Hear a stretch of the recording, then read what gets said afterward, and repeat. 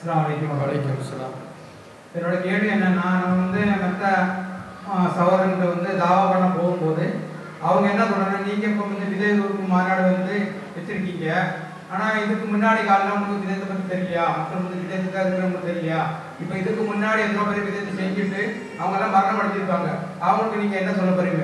இந்த விதத்தை நீங்கள் செஞ்சது இந்த அடுத்த வருஷம் நடக்கக்கூடிய இந்த விதத்து மாநாடோட இங்கே இருக்கக்கூடிய மக்கள் விதத்து முற்றுமாக வெளியே வந்துருவாங்களா அப்படின்னு கேட்குறாங்க. இந்த கேள்விக்கு நம்ம என்ன பதில் சொல்றது? ஏன்னா கொஞ்சம் மலையாளியாக இருக்கிறதுனால கொஞ்சம் சரி சரி வைக்கலாம். அதாவது சகோதரர் என்ன கேட்குறாங்கன்னா, இப்போ இந்த பிதாத் ஒழிப்பு மாநாடு அப்படின்னு நம்ம ஒரு மாநாடு அறிவிச்சிருக்கிறோம். இந்த மாநாடு அறிவிச்சதுலேருந்தே பலருக்கும் பல விதமாக என்ன பண்ணுது, கிளம்புது. மாநாடு அறிவித்த உடனே என்ன பண்ணுறாங்க, அந்த பிதாத்தெல்லாம் செய்யக்கூடியவங்க பிதாத்து ஒழிப்பு மாநாடு நடத்துறாங்களாம். பிதாத்தை ஒன்னால ஒழிச்சிட முடியுமா, நாங்கள் பிதாத்தை செய்வோம், பிதாத்தை செய்வோம்னு என்ன பேசுறோம்னு தெரியாம கூட என்ன பண்ணாங்க, மைக்கில் வீரா போசனம்லாம் பேசினாங்க. இப்போ அது மாதிரி என்ன கேட்குறாங்களா, பிதாத்து ஒழிப்பு மாநாடுன்னு இப்போ நடத்துறீங்களே, இப்போதான் உங்களுக்கு தெரியுதா பிதாத்து இருக்குன்னு, இதுக்கு முன்னாடி பிதாத்து இல்லையா, ஷிர்க் இல்லையா, அப்போ இவங்களுக்கு மட்டும் நீங்கள் பிரச்சாரம் செஞ்சால் போதுமா அப்படின்னு கேட்குறாங்க. இப்போ இதுக்கு நாம் என்ன பதில் சொல்வது? இப்போ நபிகள் நாயகம் ஸல்லல்லாஹு அலைஹி வஸல்லம் அவர்கள் மக்களுக்கு மத்தியில் பிரச்சாரம் செஞ்சாங்க. எப்போ தூதரா நியமிக்கப்பட்டாங்க? அந்த மக்கள், அந்த மக்கா மக்கள் யாருடைய கொள்கையில் இருந்ததாக சொல்லி கொண்டிருந்தார்கள். மக்காவில் இருந்தாங்களா, ரசூலுல்லாஹ் மக்காவில் தானே பிறந்தாங்க, மக்காவில் தானே தூதரா நியமிக்கப்பட்டாங்க. அந்த மக்கள் யாரின் வழித்தோன்றல்கள்னு சொன்னாங்கன்னா, இப்ராஹிம் நபியுடைய வழித்தோன்றல்கள். இப்ராஹிம் நபியுடைய வழித்தோன்றல்கள்னா நாங்கள் அவருடைய கொள்கையில தான் இருக்கிறோம்னு சொன்னாங்க. அப்படி சொல்லிக்கிட்டு தான் என்ன பண்ணாங்க, மக்காவில் காபாவில் 300க்கும் மேற்பட்ட சிலைகளை வச்சு வழிபட்டு கொண்டு இருந்தார்கள். ரசூலுல்லாஹ் அந்த கொள்கை இருக்கக்கூடிய இடத்துல தான் பிறக்கிறாங்க, அங்கே தான் வளர்றாங்க, அங்கே தான் வியாபாரம் செய்கிறாங்க. 40 வயசு வரை அங்கே தான் இருந்தாங்க. 40வது வயசுல தான் இறை தூதராகி அல்லாஹ் பிரச்சாரம் செய்ய சொல்றான், பிரச்சாரம் செய்ய ஆரம்பிக்கிறாங்க. அப்போ அப்போ 40 வயசு வரை நீங்கள் என்ன பண்ணிக்கிட்டு இருந்தீங்க, சும்மா ஏன் உட்கார்ந்துருந்தீங்க? அப்பையெல்லாம் சில கண்ணு இருக்கிறது கண்ணுக்கு தெரியலையா, யாராவது கேட்டாங்களா? அப்போ இதுவெல்லாம் கேட்கப்படுவது குதர்க்கமான கேள்விகள், வேண்டுவே இதற்கெல்லாம் பதில் தெரிந்து கொண்டே, பதில் சொல்ல தேவையில்லாத கேள்விகள் தான் இதெல்லாம். பதில் தெரிந்து கொண்டே என்ன பண்றது, நம்முடைய பிரச்சாரத்திலிருந்து திசை திருப்பதற்காக கேட்கப்படுகிற கேள்விகள். அப்ப நாம இப்ப பிதாத் ஒழிப்பு மாநாடு வந்ததுனாலே பிதாத்துக்கு எதிராக பிரச்சாரம் செஞ்சுக்கிட்டு இருக்கிறோம். கடந்த 30 ஆண்டுகளும் 40 ஆண்டு காலமா இந்த தமிழகத்துல தமிழ் பேசும் மக்களுக்கு மத்தியில பிரச்சாரம் செஞ்சுக்கிட்டு இருக்கிறோம். தௌஹீது கொள்கையை போதிக்கிறோம், வஹி மட்டும்தான் இஸ்லாம்னு சொல்றோம். அப்போதிலிருந்து தான் நம்ம பிதாத்துக்கு எதிராக பிரச்சாரம் செய்யறோம். மௌலுது புதுசு தானே, மௌலுது மார்க்கத்தில் உள்ள காரியமா, பிதாத்து தானே. பிதாத் ஒழிப்பு மாநாடு அறிவிச்ச உடனே இந்த 1 வருஷ காலமா தான் மௌலுதுக்கு எதிராக பிரச்சாரம் செய்யறோமா? ஆரம்பத்திலிருந்து பிரச்சாரம் செஞ்சிருக்கோம்.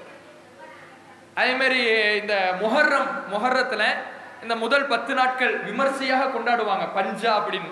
அதை இன்னைக்கு நேத்தா நம்ம பிரச்சாரம் செய்யறோம், ஆரம்பத்திலிருந்து பிரச்சாரம் செய்யதான் செய்யறோம். அப்ப நம்முடைய பிரச்சாரம் என்று துவங்கியதோ அன்றிலிருந்து இந்த பாவங்களுக்கு எதிராக, பிதாத்துக்கு எதிராக, ஷிர்கிற்கு எதிராக மக்கள் மத்தியில பிரச்சாரம் செய்து கொண்டுதான் இருக்கிறோம். நன்மையை மக்களுக்கு போதித்து கொண்டுதான் இருக்கிறோம். இப்ப ஏன் பிதாத்துடைய மாநாடு அறிவிச்சிருக்கோம் அப்படின்னா, தௌஹீத் ஜமாத்தை பொறுத்தவரையில எந்த ஒரு செயல் திட்டத்தை எடுத்தாலும் அந்த செயல் திட்டம் அந்த பிரச்சாரத்திற்கான எல்லையோ ஆரம்பமோ கிடையாது.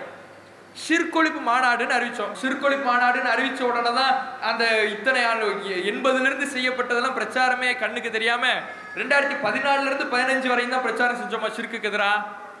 அத்தனை ஆண்டுகளும் பிரச்சாரம் செய்யதான் செஞ்சோம். ஏன் அப்ப 2015ல் அறிவிச்சோம்? அந்த நேரத்தில் நம்முடைய பிரச்சாரத்தை இன்னும் வீரியப்படுத்துவதற்காக, அந்த ஓராண்டு காலம் மக்களை பூஸ்ட் செய்து மக்களுக்கு அதிகமான விழிப்புணர்வை கொடுத்து நம்முடைய பிரச்சாரத்தை இன்னும் வீரியப்படுத்துவதற்கான ஒரு மைல்கல் தான் அந்த பிதாத் ஒழிப்பு மாநாடு. திருக்குரான் மாநாடு நடத்துறோம். குரானை நம்ம அதுவரை ஏத்துக்காம இருந்துட்டு திருக்குரான் மாநாடுன்னு சொல்லி அறிவிச்சதுக்கு அப்புறம் தான் குரான்னு ஒண்ணு இருக்கு, அதை நம்மளாம் ஏத்துக்கணும் இப்படியா சொன்னோம்? திருக்குரான் தான் நம்முடைய அடிப்படையை, அதைத்தான் அத்தனை ஆண்டு காலம் பிரச்சாரம் செஞ்சிருக்கணும். ஒட்டுமொத்த முஸ்லிம்களும் ஏத்துக்கிட்டது அதான். அப்ப மாநாடுன்னு அறிவிச்சதுக்கு காரணம் என்ன? அந்த திருக்குரானை பற்றிய செய்திகளை இந்த ஓராண்டிலே வீரியமாக, மற்ற நாட்களை விட வீரியமாக கொண்டு போகணும் அது என்பதற்காக. அதே மாதிரிதான் இந்த பிதாத் ஒழிப்பு மாநாடு. பிதாத் ஒழிப்பு மாநாடு, பிதாத்தை பற்றி நாம காலம் காலமாக பிரச்சாரம் செய்து கொண்டிருந்தாலும் இந்த காலத்துல இன்னும் வீரியமாக செய்யணும் மக்கள் மன்றத்துல. ஏன்னா பிதாத்து பெருமளவு ஒளிந்திருந்தாலும் அந்த பிதாத்தை செய்யக்கூடியவர்கள் இன்றைக்கும் இருக்கிறாங்க. அவர்களுக்கும் மார்க்கத்தை நாம கொண்டு போய் சேர்க்க வேண்டிய பொறுப்பு இருக்குது. அதை நாம ஒரு மையமாக ஒரு மைல்கல்லை நிர்ணயித்து பிரச்சாரம் செய்யும் பொழுது அதை நோக்கி நாம வேகமா செல்வோம். சரி, பிதாத் ஒழிப்பு மாநாடு முடிஞ்சிடுச்சு, பிதாத்தை பத்தி இனிமே வாயே திறக்க மாட்டோமா? சிறுக்கொழிப்பு மாநாடு முடிஞ்ச உடனே யாரு சிறுக்க பத்தி பேசாதீங்கப்பா அப்படியா சொல்லி வச்சிருக்கிறோம்? மவுத்து வர நம்முடைய பிரச்சாரம் தொடர்ந்து தான் வரும். மவுத்து வரை நம்முடைய பிரச்சாரம் தொடர்ந்து கொண்டுதான் இருக்கும். ஷிர்க்குக்கு எதிரான பிரச்சாரம் தொடரும், பிதாத்துக்கு எதிரான பிரச்சாரம் தொடரும். இப்படியான ஒரு நாளை நிர்ணயிக்கும் பொழுது மக்களுடைய கவனம் வரும். இப்ப உங்கள்ட்ட கேள்வி கேட்கறாங்களா, எதனால கேட்டாங்க? இத்தனை நாட்கள் கேட்டாங்களா? இத்தனை நாட்கள் பிதாத்து ஏன் பிரச்சாரம் செய்றீங்கன்னு கேட்கல, பிதாத் ஒழிப்பு மாநாடுன்னு அறிவிச்சோன்னு கேட்கிறான். ஏன்? அப்பதான் அவன் கவனம் அங்க வருது. இப்படி கவனத்தை ஈர்ப்பதற்காக அறிவிக்கப்படுகிற ஒரு திட்டம் தானே தவிர அதுதான் ஆரம்பமோ அதுதான் எல்லையோ கிடையாது. நாம ஆரம்பிச்சு பல ஆண்டுகள் ஆயிடுச்சு, முடிவும் அதோட முடிக்க போறது கிடையாது. நாம ஒவ்வொருவரும் மௌத்தாகிற வரை என்ன பண்ணோம், இந்த பிரச்சாரம் தொடர்ந்து கொண்டுதான் இருக்கும்.